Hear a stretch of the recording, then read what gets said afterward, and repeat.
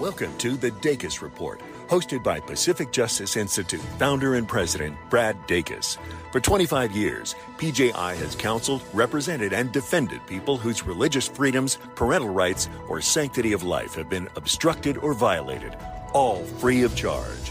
We leave no one behind and level the playing field for Americans as they are subjected to the tyranny of the powerful. Now, here's Brad Dacus. Welcome to the Dacus Report. Thank you for tuning in. I'm Brad Dacus, president of the Pacific Justice Institute. In the second half of today's show, we're going to talk to our attorney who heads up one of our offices in Washington State about a new effort to restore parental rights at the ballot box. We're also going to talk about a recent Supreme Court case that was recently heard dealing with the deep state and the impact it can have on our religious freedoms, etc. So you're not going to want to miss that. But in the first part of the program, I'd like to bring in the attorney who heads up our office in Arizona, Lynn Gore. Lynn, welcome to the program. Thank you very much for having me, Brad. Appreciate it. Well, I appreciate you being here, and we've got some exciting stuff to talk about. You and I both participated on a panel not long ago, fairly recently, in Arizona, there in Phoenix. It was the Turning Point USA conference called, I think it's called AmeriFest, right? Yes. Okay, and it was very encouraging. There were like 13,000 people there. I couldn't believe how many people were there. We did a breakout session. We had a great attendance, and we covered a lot of interesting information.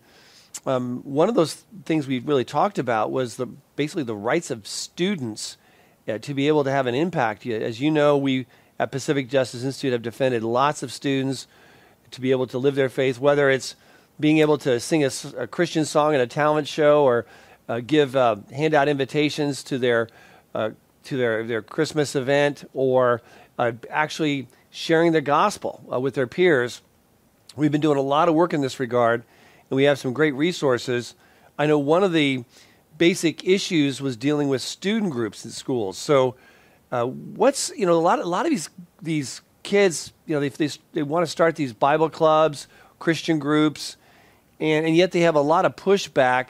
So I know we wanted to give these students throughout the country enlightenment about their right to have a student group and not to be shut down willy-nilly because of the leftist administration. But there's a difference between the schools. So what's the difference between public schools and private schools with regards to the rights of students to start a student group reflective of their faith or convictions? Before we start with that, the AmeriFest and our panel specifically brought in a lot of kids, high school and college kids, and people involved in education. And so it was helpful to explain to them what their rights are. And if people haven't been to AmeriFest before, I would encourage them to do it, especially high school, college kids, to learn more about their rights. So there is a difference between what happens in a public school and a private school. Now, public schools are pretty straightforward. There are laws that regulate what can be done on a school. But as far as Christian clubs, Christian organizations, Christian meetings, or anything like that, the Christians have to be treated the same way that any other group is treated. So if you've got a chess club and they meet in a school building during school time or lunchtime, after school, then those same accommodations need to be made available to Christian clubs. And you're right, school administrators are ill-informed about what the law is in that area, and oftentimes push back saying, well, we don't want to mix church and state, so therefore we need to keep the Christian club out of the school. But that's just wrong thinking. That's not been the law, right? And so, encourage people to try to do what they can to set up whatever clubs that they can, or do whatever activities that are appropriate. Obviously, you can't. There are some limitations, but as long as the treatment is equal, we're good to go. Yeah, I know we at Pacific Justice Institute, we've worked to help them have the same rights of opportunities. And we talk about that in our book, Reclaim Your School, which people can download for free, by the way, on our website, pji.org. There's a whole chapter about starting groups and their rights, all the things they can do. Just like you said, if it's what's given to one group has to be given also to Christian groups. You can't treat them differently. So these Christian clubs can bring in outside speakers. They can also have a baccalaureate service. They can sponsor during, say, lunchtime or right after school at their high school campus. There's a lot of great things that they can do. I know my wife and I, after writing the book, we wanted to make an example of an actual revival rally or an outreach rally, if you will. So we went ahead and worked with our youth pastor of our church, and he worked with 2 students at a high school, Mesa Verde High School in Orangevale, California, near Sacramento. It's a secular school district. Lynn, it's not like it's, little town Mayberry RFD where everyone goes to church. I mean, this is the nation's the state's capital of Sacramento area. And so we worked and we had a full-blown, what I call revival rally or outreach rally, evangelism rally, right in the center of the school, the quad. As the last bell rang, this went on. The Christian band started playing, and then a youth evangelist preached the gospel.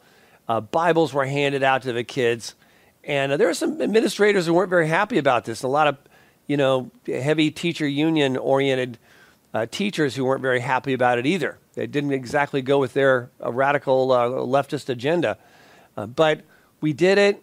And a gentleman from Southern California, Warren Willis, who just recently went on to be with the Lord, Lynn, he saw it, and he started this ministry called DecisionPoint.org, where they're helping to sponsor these all across the country. And I know in our Chicago office, our attorney there did a great job just this last year in breaking through 23 high schools in the Chicago area alone that were saying, oh, no, we're not going to allow you in. We're not going to allow you to do any kind of outreach. We broke through with our attorney, and we were successful for this ministry to be able to have a real strong positive impact. So it is very real. It's very substantive, and we have resources out there and organizations like Decision Point that are really equipped to help people do this stuff, to bring it from theory to reality. Now, private schools, once again, that's a totally different ballgame. They have more discretion as to what they will allow or won't allow, right? That's correct, because when you choose to attend a private school, then you've got to sort of play by their rules. So I would urge parents and students to be very careful about what schools they choose and what's going to be expected of them.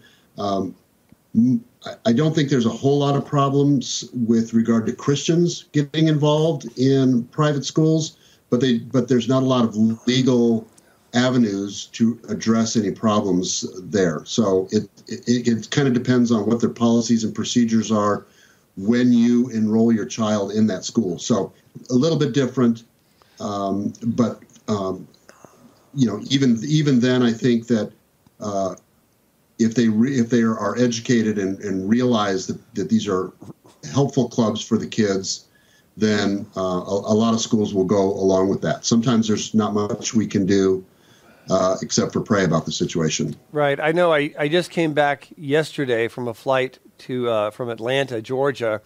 We had some great meetings there with some of the Korean leaders in the Korean church and universities, and also some community leaders as well, Christian community leaders. And one thing I was really shocked to hear about is the fact that there's a number of schools, about 7, of very highly acclaimed private, quote-unquote, Christian schools. They're in the Atlanta area, and a very nice area, part of Atlanta. And everyone thinks they're Christian. They have a cross, and it says Judeo-Christian ethics and that kind of stuff.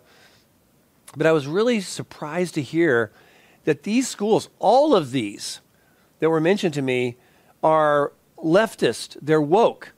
They're CRT. They are LGBTQ, exclamation mark. And a lot of these parents don't even know about it. And these schools apparently, allegedly, have an arrangement so that if the parent, the parent signs in writing that they agree not to ever say anything negative about the school, or their child will be removed immediately. I mean, that's where it's at. So a lot of Christian parents are sort of, caught between a terrible situation where, on one hand, they want to speak up against this evil that has permeated these Atlanta quote-unquote Christian private schools. And at the same time, they don't want their child booted out of this high academic, great prep school for college and high-end universities. It's a real problem for these parents who are, initially were thinking, oh, this is a wonderful Christian school, but the fact is, a lot of them are not. And I know I've yet to find an Episcopal private Christian school that is solid in the Word and not given into heretical indoctrination. Maybe there's some good ones out there I haven't seen yet. But these aren't just Episcopal. These are some other ones as well that are purporting to be allegedly, quote-unquote, Christian. So I didn't give any names of any. I'm not saying any by name. I encourage parents, instead, you guys do your homework. Find out what your school stands for before you send your child there. That's all I have to say. What about high schools, the difference between high schools and colleges and universities? Is there any difference between students' rights to evangelize or set up Christian groups in high schools versus universities? Yeah, there are some slight differences. Now, in a university setting, you would imagine that it would be wide open. And again, there's pushback to that. The law is that that in a university setting, you're supposed to have a free flow of ideas, debating topics, even controversial topics like religion, and that is in fact the law. Again, you'll get pushback from universities, administrators who are, again, ignorant of the law, ignorant of the rights of the students. So the students need to stand up for themselves. And if they need assistance, they can call an organization like Pacific Justice Institute, and we can step in and usually with a letter educating the administration, get whatever accommodations are necessary for that Christian group. So that's one thing. High schools are a little different because the kids are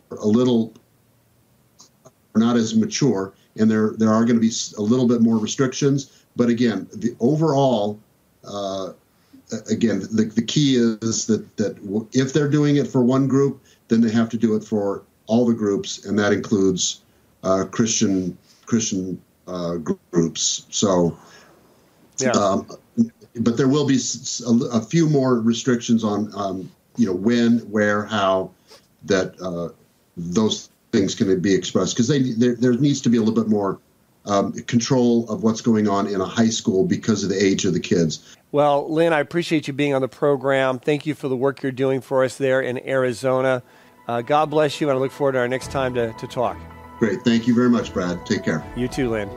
Did you know that PJI's Church Finds Its Voice initiative is a huge success and coming alongside pastors to encourage them to get all their congregants registered to vote and then to vote biblically in every election for candidates that share the Christian worldview and commit to serve their constituents with that mindset? Keep current on PJI's work on all the legal challenges we face on a daily basis by signing up for our Legal Insider email newsletter at pji.org. Now, back to the Dacus Report. Now, I'd like to bring to the program now Attorney Tracy Tribbett, who heads up one of our offices there in Washington State. Welcome, Tracy. Thank you, Brad. It's a pleasure to be here. Now, you notice I said one of our offices in Washington State. The state of Washington keeps us very, very busy. I mean, there's a lot of stuff going on there. Oregon also. We have so many cases there as well, keeping us very, very busy. So I before we get into the cases that we're dealing with, and particularly one particular legal issue that's happening right now with the legislature and potentially the next election in Washington State, I want to talk about something very macro, and that's a case pending before the United States Supreme Court right now. As you and I both know, the deep state, if you will, has been a major problem. It's the fourth branch of government, the bureaucrats. And whether we're talking about the FBI, the CIA, the DEA, the EPA, whatever, they're like their own separate governments. It's like they're doing their own thing. They're not held accountable, and people just feel helpless, right? I mean, that's a real problem, isn't it? Absolutely, Brad. It's agency alphabet soup. You can pick any three letters and put them together, and you'll find a government agency. And I think what we have, traditionally in the United States, what we see is separation of powers. You've got the executive branch, the judicial branch, and the legislative branch. The problem is that administrative law and administrative agencies have become the fourth branch of government, and they all and each contain their own executive, legislative, and judicial branch within themselves. Now, Tracy, have you seen this on a state level as well? We're not just talking about the feds, are we? No, absolutely not. So, there's the federal level that regulates federal laws, and then you've got the state regulation. And we've seen that, Brad, California, Oregon, Washington, every state across the country, that comes in the form of the Department of Health, the Department of Child and Youth and Families here in Washington State, which used to be CPS, that regulates a lot of the rights of our constituents and with which we are very concerned and constantly keeping tabs and watching to see what they're doing and how the rights of families are playing out in agency law at the state and federal levels. Yeah, I remember I went to law school at the University of Texas, and I'll never forget it where, I saw the in the library, these are all the codes. These are all the codes, regulations for the state of Texas. So there were the codes, and when I then went to California, and I took the bar there and became an attorney there as well, I noticed that the space used, to have all the books with all the codes for California, it was 4 times more voluminous than Texas. In other words, there's 4 times more mass of regulations and government codes and laws than there are in California than there are in Texas. And, California is paying the price for it, just as from an economic perspective, much less from just a freedom liberty perspective. Absolutely, Brad. It reminds me of the parable that Jesus tells when he talks about all the laws and everything that the Israelites were sort of burdened under, and he broke it down into all the law of Moses and the prophets hangs on love God and love your neighbor. And in the United States, all of our laws should and do hang on the Constitution, and that should be the focus with everything else sort of coming thereafter. But it seems and continues to be the fact that agencies put their administrative codes before people's constitutional rights. Now, the reason we're talking about this, Tracy, is not just because you and I have strong opinions about this subject. It's right now, the issue right now is being directly addressed by the United States Supreme Court. What's going on with the Supreme Court right now that could greatly change the status quo when it comes to the deep state? Yeah, this is a big deal, Brad. What we're seeing is actually a fight over fish. These small fish, herring fish, over on the East Coast are highly regulated by the EPA. And what happened was the EPA instituted a law that these fishing boats had to have someone from the EPA not only on their boat, but they had to pay for those people upwards of $700 every day. And it was very expensive for these fishing boats to have to bring these people on to regulate what they were doing and then pay their salaries and their expenses. And so what we see is 2 cases that are challenging the ability of the EPA, who basically made this law up.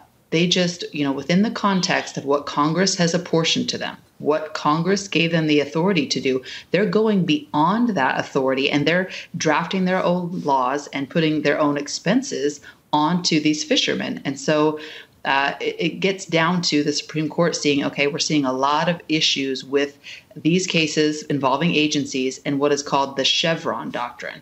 And so the Supreme Court. Okay, so we have this case dealing with fish before the United States Supreme Court. Some people may be saying, well, that's a terrible injustice. Really have to pay someone to be on your fishing boat to regulate you? I mean, that's crazy. But What does it have to do with this show? What does it have to do with religious freedom? What say you? Absolutely. So the issue at the heart of this case and thousands of other cases that deal with agency law and what we've been talking about is the Chevron doctrine. And basically that doctrine came out of a challenge, obviously by Chevron Oil Company, to the EPA that stated they were over-regulating and interpreting a law that was not correct or not in line with the authority that Congress had given them. And so that doctrine, with which courts use to interpret all agency law, states that obviously you read the text of what Congress has done and what authority they have given.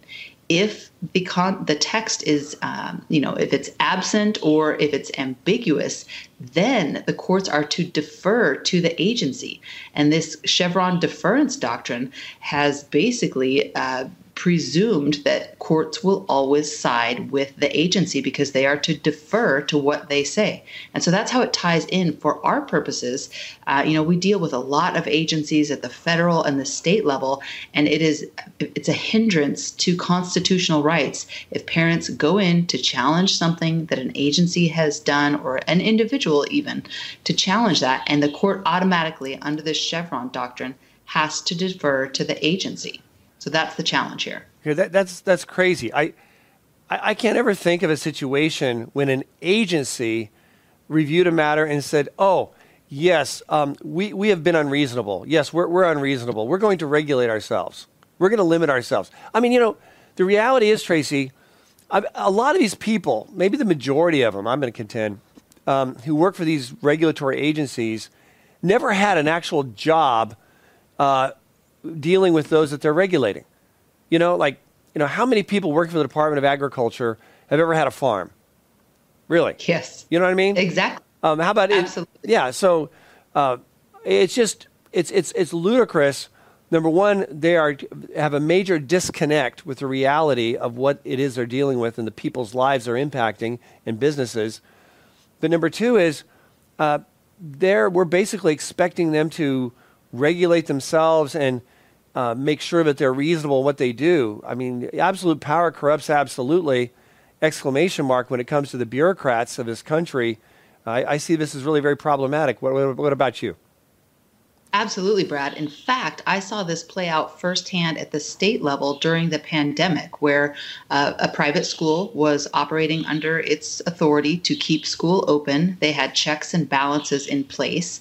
And the Washington State Agency, which regulates schools and private schools, unto themselves internally, they devised new administrative codes. They were enforcing those administrative codes, and then they were adjudicating those administrative codes. And when we challenged what they were doing, the actual person who was our quote-unquote judge was someone who had sat on the board to adopt and approve this code and had been instrumental in writing and drafting the code that they were now enforcing, all without public comment.